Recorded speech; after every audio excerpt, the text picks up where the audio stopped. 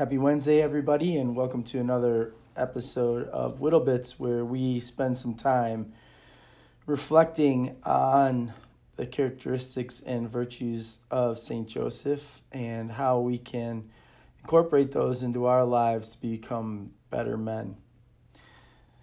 We've always allowed the Spirit to lead us with these podcasts and direct us, and today it's going to take a little different approach.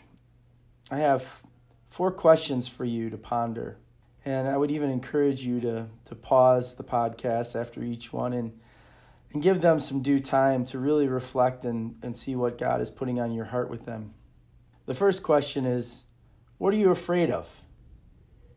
The second, does fear cause you to hide, to be despondent, exhaust you, or make you sad?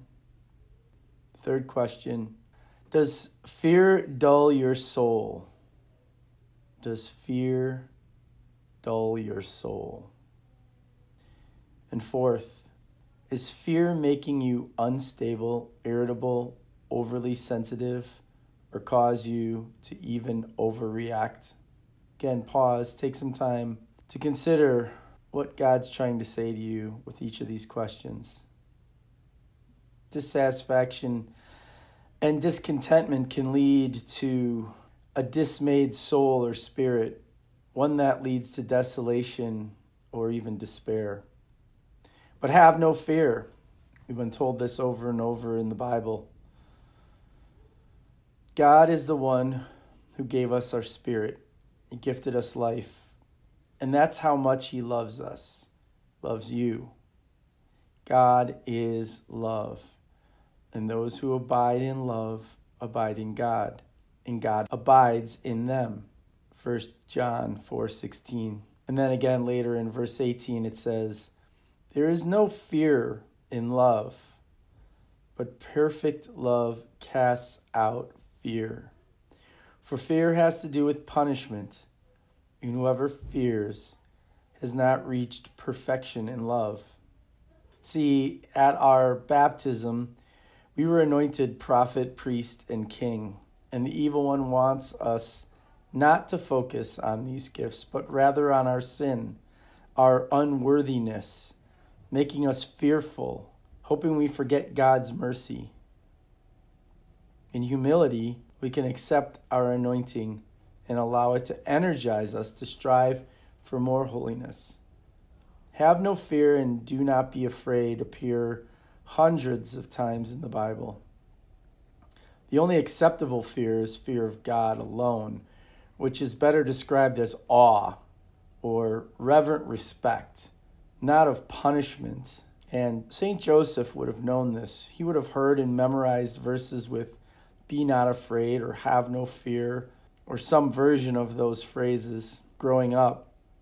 And then again in his adult life, in his dreams by the angels spoke directly to him and told him. He lived through some very fearful times, but an awesome reverence for God outweighed anything earthly. There was no doubt or duplicity in him, which freed him to love perfectly, disregarding fear. Our issue, my issue, sometimes is, as Fulton Sheen said, is that it is a fear of how grace will change and improve me or them that keeps many souls away from God. They want God to take them as they are and let them stay that way. They want Him to take away their love of riches, but not their riches, to purge them of the disgust of sin, but not the pleasure of sin. See, St. Joseph was all in. He was fearless and all loving, a man made in God's image. Let us too follow his example and become men of loving courage without fear of anything this world or the devil throw at us. Hoping this message brings you so much peace and fuels a zeal for your love of God and others and casts out all your fears. Let us pray. Father, Son, Holy Spirit, God, you are awesome love. Help us to greater understand, accept, and share your love for us with others.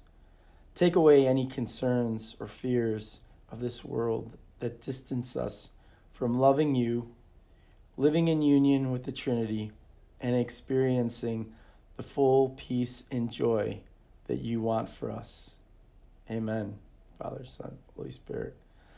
And as always, remember, go to Joseph.